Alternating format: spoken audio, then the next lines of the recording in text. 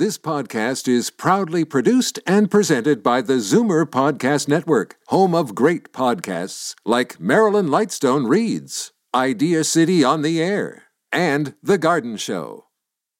You're listening to an exclusive podcast of Fight Back on Zoomer Radio, heard weekdays from noon to 1. Now, Fight Back with Libby Znaimer on Zoomer Radio. Good afternoon and welcome. Well, it's Monday, and that means it's time for our Zoomer Squad. And just as the devastating outbreaks in long-term care are coming under control, there is a spat over a new testing protocol being put in place by one of the big providers, Extendicare. It's instituting voluntary on-site testing as a way to control the spread, and now the union is contesting this on privacy grounds. I'm a little confused. Isn't this what everyone wanted? Easy access to testing? And speaking of long-term care, will the minister be hustled out in the cabinet shuffle that is rumored to happen soon? We'd like to hear from you. 416-360-0740.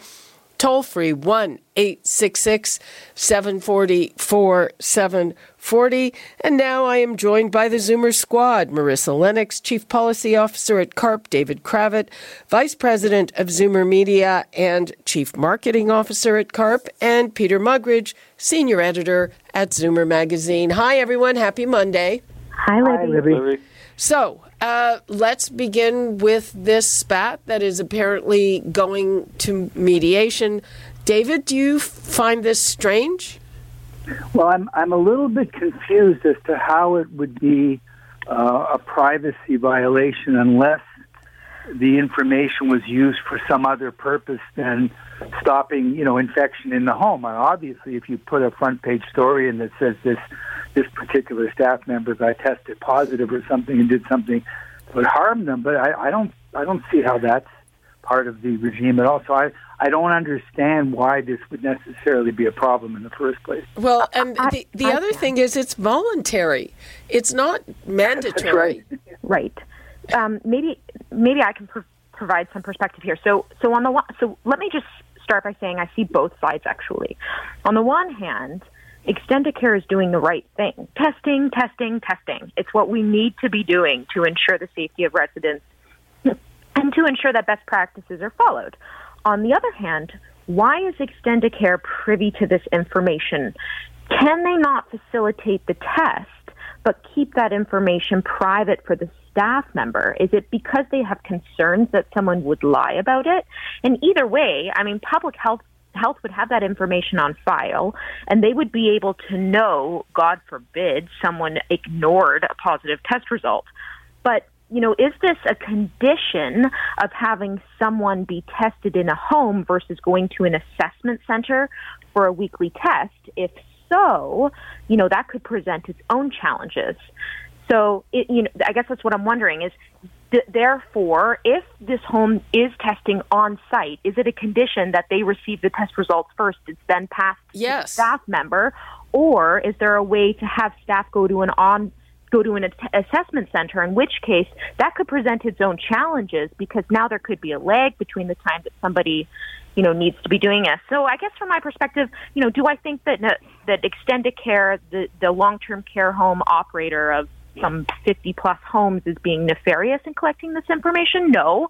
I think that they're probably trying to cover their you-know-what and protect the residents in their home, and that is paramount to me. Well, yeah. So they would get it first, and now the union is saying they'd prefer if their people go to an assessment center.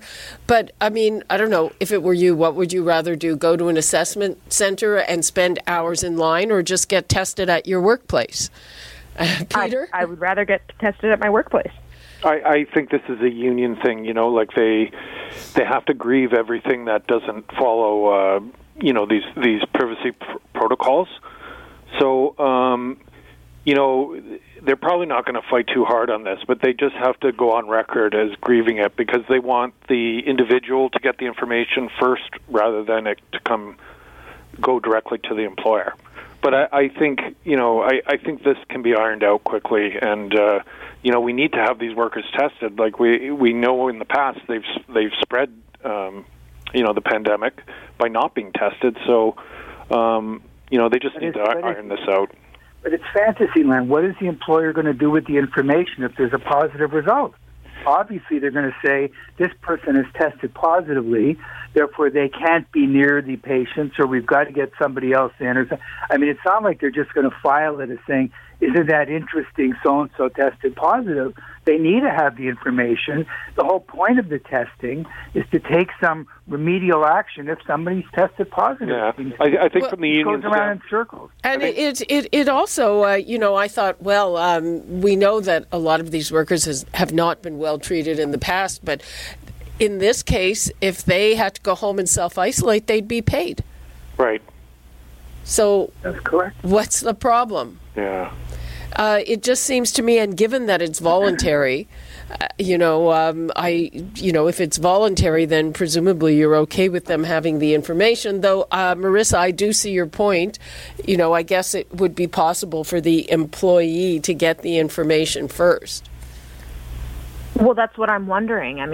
Does Extendicare need to receive this information? Is there a way for them to facilitate these tests on site, which I think is the right thing to do? They should be. Frankly, every long-term care operator should be doing this. And I don't even know that it should be voluntary for that matter, particularly when you're dealing with such a vulnerable population. And we know 82% of COVID deaths occurred in long-term care. Worse, it represented double the OECD average. So I think that we need to be testing more. But is there a way for the staff member to get the test results before Extendicare? At the end of the day, Extendicare will learn what the test results are anyway, because the staff member will say either they're positive or negative and will or will not show up to work the next day. But there are a host of other jobs, particularly in food service, with no reference to COVID here, where it is routine to test employees or prospective employees for drug usage, for example. And surely there are privacy regimes in place where if somebody fails the drug test, they either get fired or don't get hired in the first place. And yet that news is kept between the employer and the employee. This, to me, it's a mystery. I just absolutely have no way of understanding. But I don't know that it's just a positive or negative, David. Is there information about their health history that's included in this? Health insurance numbers? Those are some of the... I would think that for the swab, it's either positive or negative. Negative, right. It's a COVID test. At least that's how it's presented.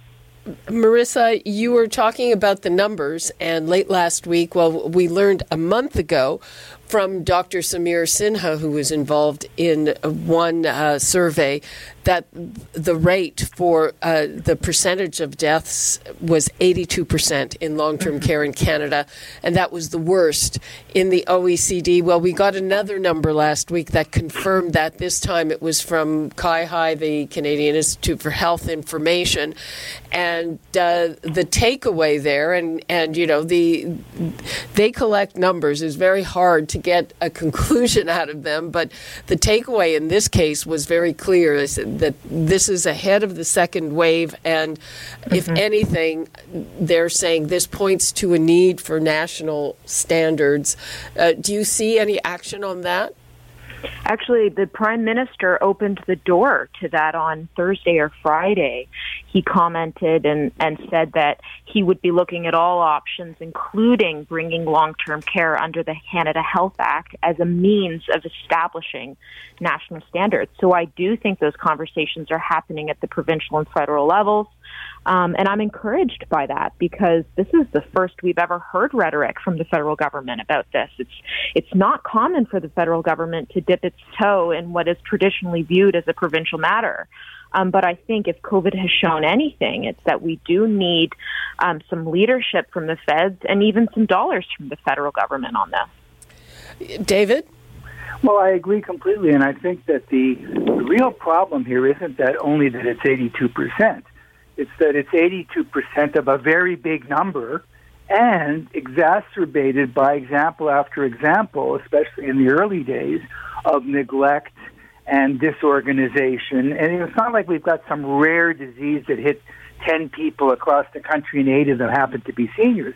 This was negligence and mismanagement on a grand scale that brought to light conditions that CARP certainly and Zoomer certainly have been, highlighting for years. So it's large in scope, and it's pointed out deficiencies that need not have been there, shouldn't have been there in the first place. I would just like to point out, I think it's important to recognize that compared to, because you saw the report from CIHI, which said that Canada's performance was worse by far compared to most other OECD countries. And when you look at Canada's spending on long-term care, and I use that as an umbrella term for both institutional as well as home care, compared to most other OECD countries, we spend less of our GDP on long-term care, but Canada also spends significantly less of its long-term care spending on home and community care versus nursing home care. So if you look at Denmark, for example, which outperformed Canada, the Netherlands as well, and you look at the percentage of their long-term care spending on nursing homes, it's about 36% versus 64% on institutional care. Canada's the absolute reverse. Of our long-term care spending, which is very small, it's 13% of our health budget. Sorry to throw numbers at you, but 87% is spent on institutions versus 13% in home. I mean, that's incredibly telling when you look at the numbers. Well, it is incredibly telling, and anytime you ask a politician about it, they point to the last increase, and the numbers are not small, but they're just not enough. We need to fundamentally rethink our spending on long-term care as a sector. Melissa makes a very important point. It's a strategic decision to say Canada has bet the ranch on big buildings. Mm-hmm. And 87 cents out of every long-term care dollar. Let those dollars be adequate or inadequate. When you got one long-term care dollar already, 87 cents is going into buildings, 13%, 13 cents is going to home care.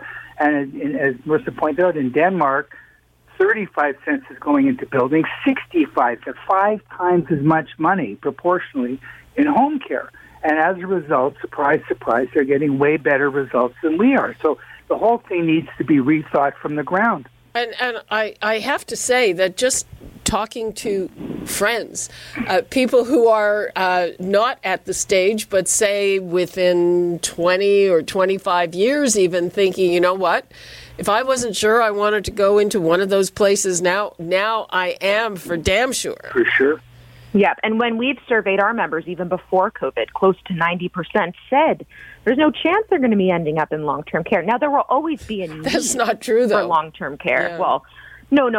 Roughly, 5% of people of seniors are in long-term care. It's not a huge percentage, but the thing is that you're right. I mean, now, especially after COVID, it's the last place that people want to end up. Having said that, there will always be a need for 24-hour nursing care.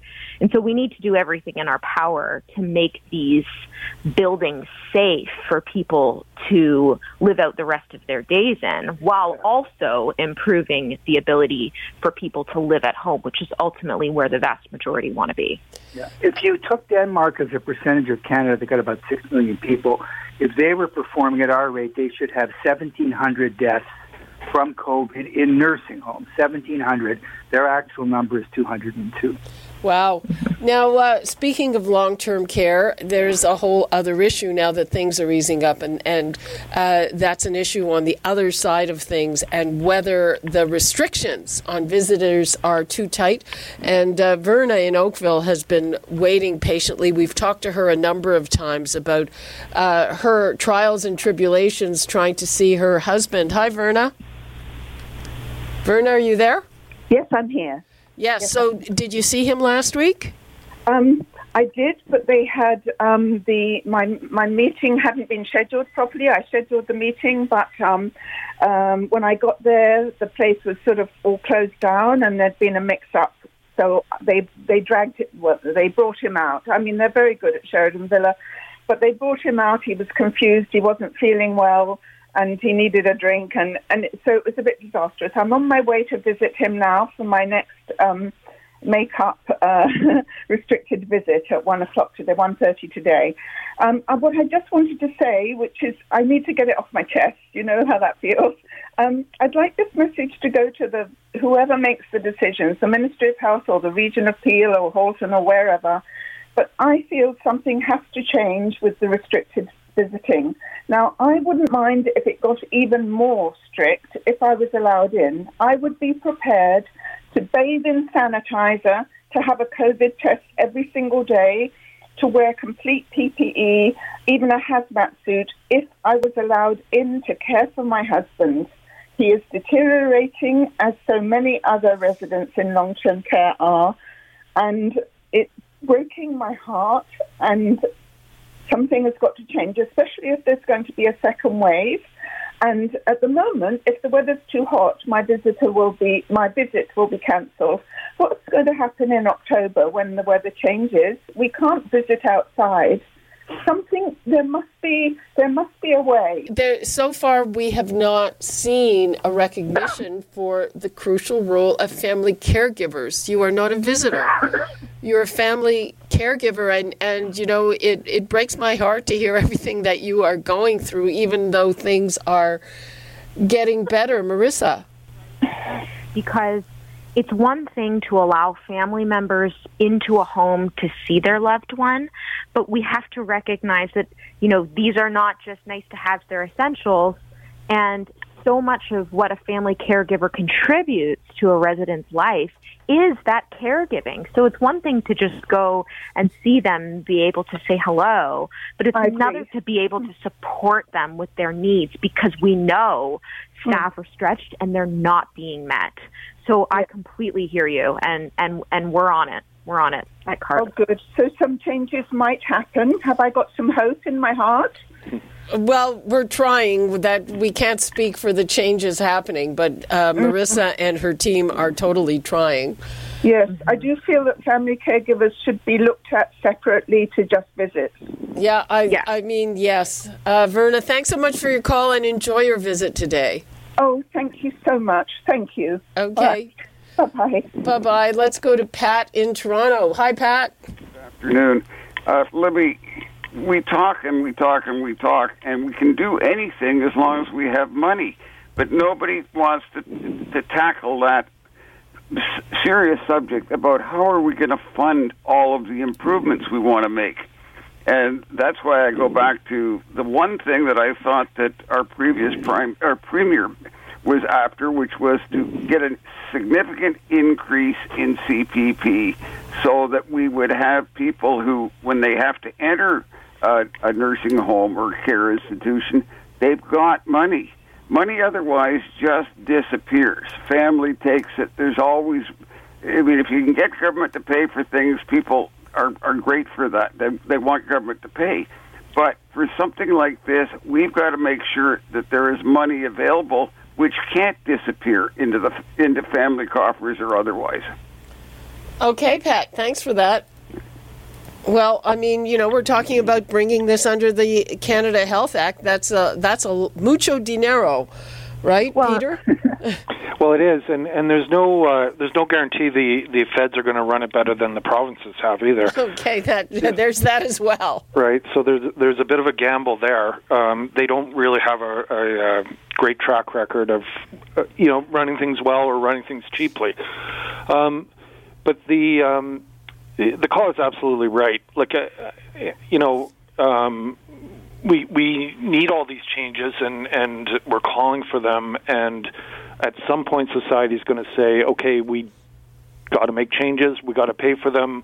What are we going to sacrifice to pay for this?" And we're not there yet. We're still talking about down the road improvements, but at some point, this is going to have to be a budget measure. And how popular will that be when it comes, with young people especially? Yeah, okay. Well, I noticed that the young people, their baby bonuses came a lot faster. The special top-up for seniors, that $300 to $500. Well, I gather the checks are supposedly going in the mail next week. Meantime, there are a lot of people who are having a hard time with all the increased costs because of the pandemic. Yeah, and that's just more of the same. if 82% of the deaths in any other institution, it had happened in any other institution, there would be complete uproar. But because it happened in long-term care, it's still, back burner issue right now. Everything else takes immediate precedence, but in this sort of, people just don't see it, older people, as that important, I think. And so, until they're committed to it, we can talk about changes, but will they ever happen? We started by talking about privacy concerns, so here's another one. And the governments are talking, Ontario is the testing ground for this new contact tracing app. And there's some privacy concerns with that, even though everybody's saying, well, the data is, anonymized and don't worry about it. David, do you have a view? I think that what I've read about the app is fairly, I guess for younger people that have a zillion apps on their phone, it might be routine, but it seems fairly laborious how it works. You have to download it and then what it tracks and how it reports in. So I'm not sure that it's going to be a widespread, tens of thousands of people suddenly worried about their data. But if all it's being used for is contact tracing and there is reasonable security, it doesn't seem like it's asking for much more than people are cheerfully already giving away with other apps. Yeah, I just because Google and Apple are involved in the back end, I never trust big data to use it properly. I think there's a fine line between protecting citizens and eroding rights. And governments all over the world, the U.S. especially, China too, are surveying their citizens in different ways in order to help, control the spread of the virus. And last I read, you're right, Peter, Google, Facebook, they were in talks with the U.S. government to use location data from mobile phones to track the spread of COVID. The UK endorsed the use of contact tracing. Canada has now endorsed the use of contact tracing. So the process is, which is effectively, you're tracing people that have come in contact with an infected person, and it's in an attempt to stem the spread of the virus. So we have seen this coming for months. Months ago, the Prime Minister didn't rule it out.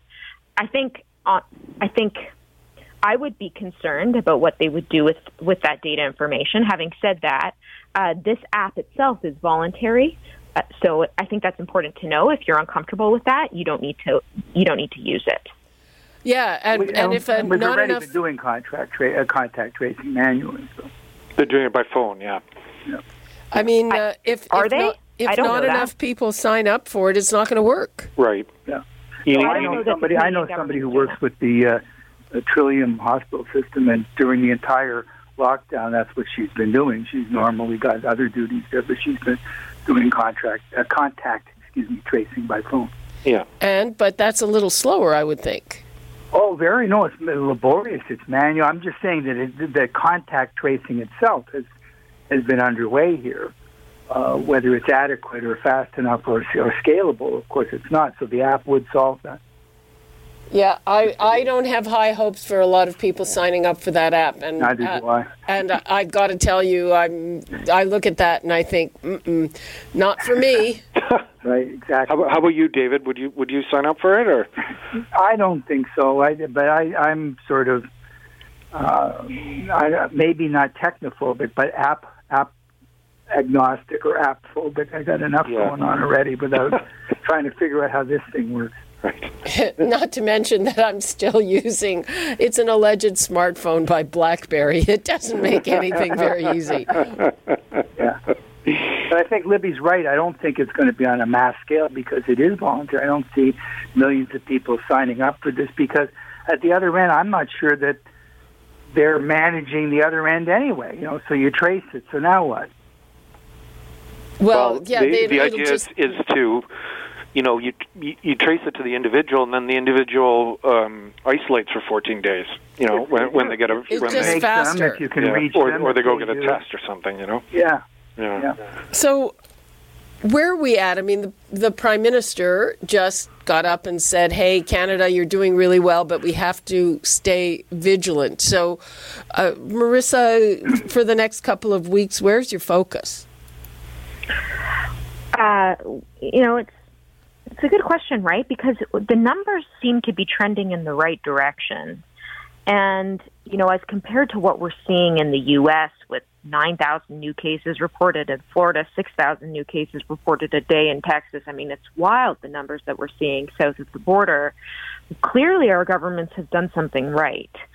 So I think, as we start to ease restrictions on businesses and on people, it's important that everyone remain vigilant. I agree with that language, and that we, as we move forward, we just continue to do the best we possibly can because we've done so well up until this point. And one thing that I did want to get to briefly, and there is a coming cabinet shuffle in Ontario rumored, and one of the questions is, will the Minister of Long-Term Care, Dr. Merrilee Fullerton, is she going to get shuffled out?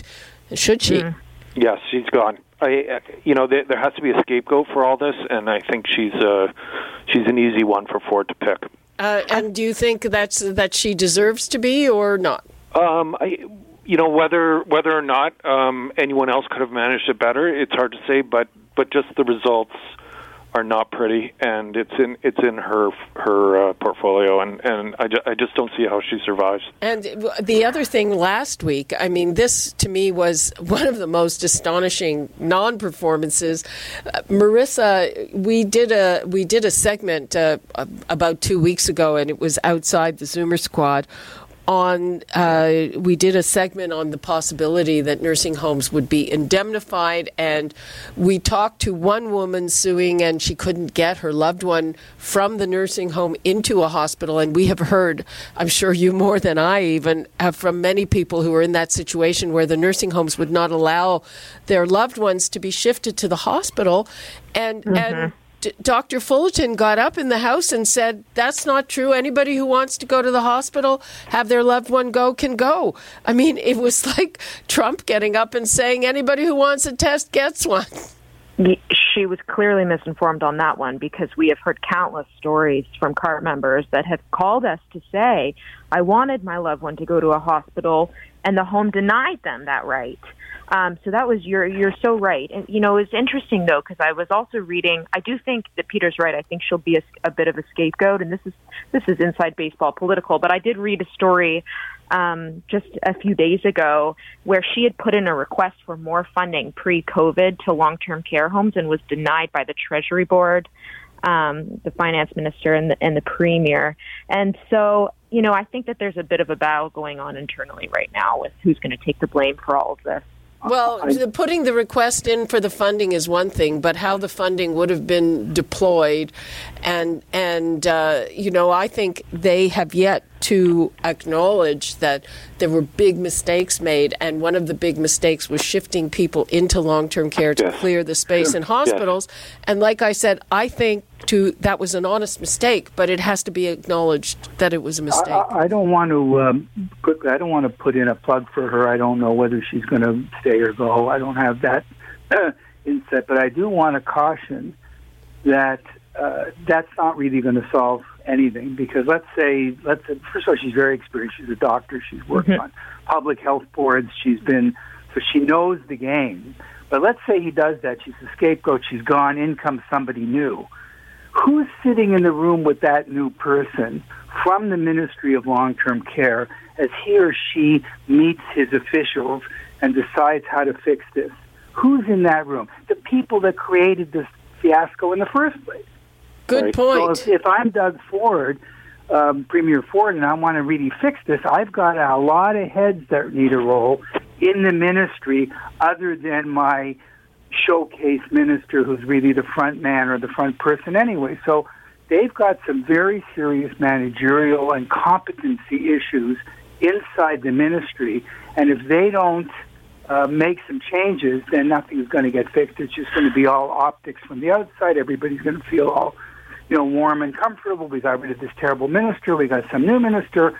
Nothing's going to change unless they change the team inside the ministry. And perhaps their strategy, I was talking to somebody extremely senior in this business, a CEO of Baycrest, and he calls the strategy to build the thousands more long-term care beds, which they went into the election with.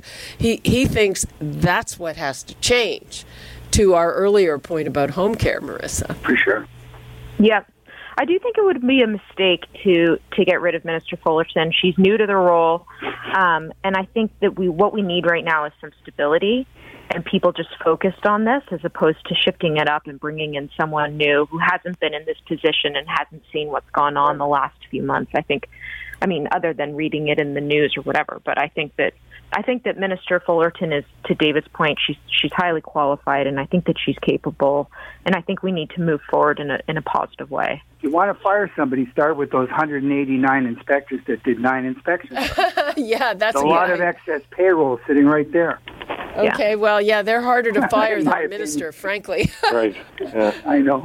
Okay, we're just about out of time, so let's go through and give you 20 seconds each, starting with Peter. Well, Ford recently said, I stand behind Fullerton 100%. That's the writing on the wall. She's gone. Okay. David? I agree that that's traditionally a kiss of death, but as to where we go from here, I just want to remind everybody, 62% of all deaths in Canada are in Quebec, 35 in Ontario, the rest of the country, zip. 100 and less than 200 deaths in BC after all this time. So this is not really, this is rapidly becoming a regionalized issue, and we've got to pay more attention to the fact that we may need a variety of solutions, a variety of release from lockdown at different paces across the country. And as we reflect on the variety of solutions in long-term care, it must include a home care and meeting the needs of people in the community, which is ultimately where they want to be. Also, recognition of the support that unpaid family and friend caregivers give to people who save our healthcare system, according to a recent University of Alberta study, $66 billion a year annually. Yes. Okay, so until we talk again, which will be soon, thank you so much to our Zoomer squad, David Kravitz, Peter Muggeridge, and Marissa Lennox. Thank you. Thanks, Libby. Thanks, Libby. Bye. Bye. You're listening to an exclusive podcast of Fight Back on Zoomer Radio. Heard weekdays from noon to 1. You're listening to an exclusive podcast of Fight Back on Zoomer Radio. Heard weekdays from noon to 1. You're listening to an exclusive podcast of Fight Back on Zoomer Radio. Heard weekdays from noon to 1. This podcast is proudly produced and presented by the Zoomer Podcast Network, home of great podcasts like Marilyn Lightstone Reads, Idea City on the Air, and The Garden Show.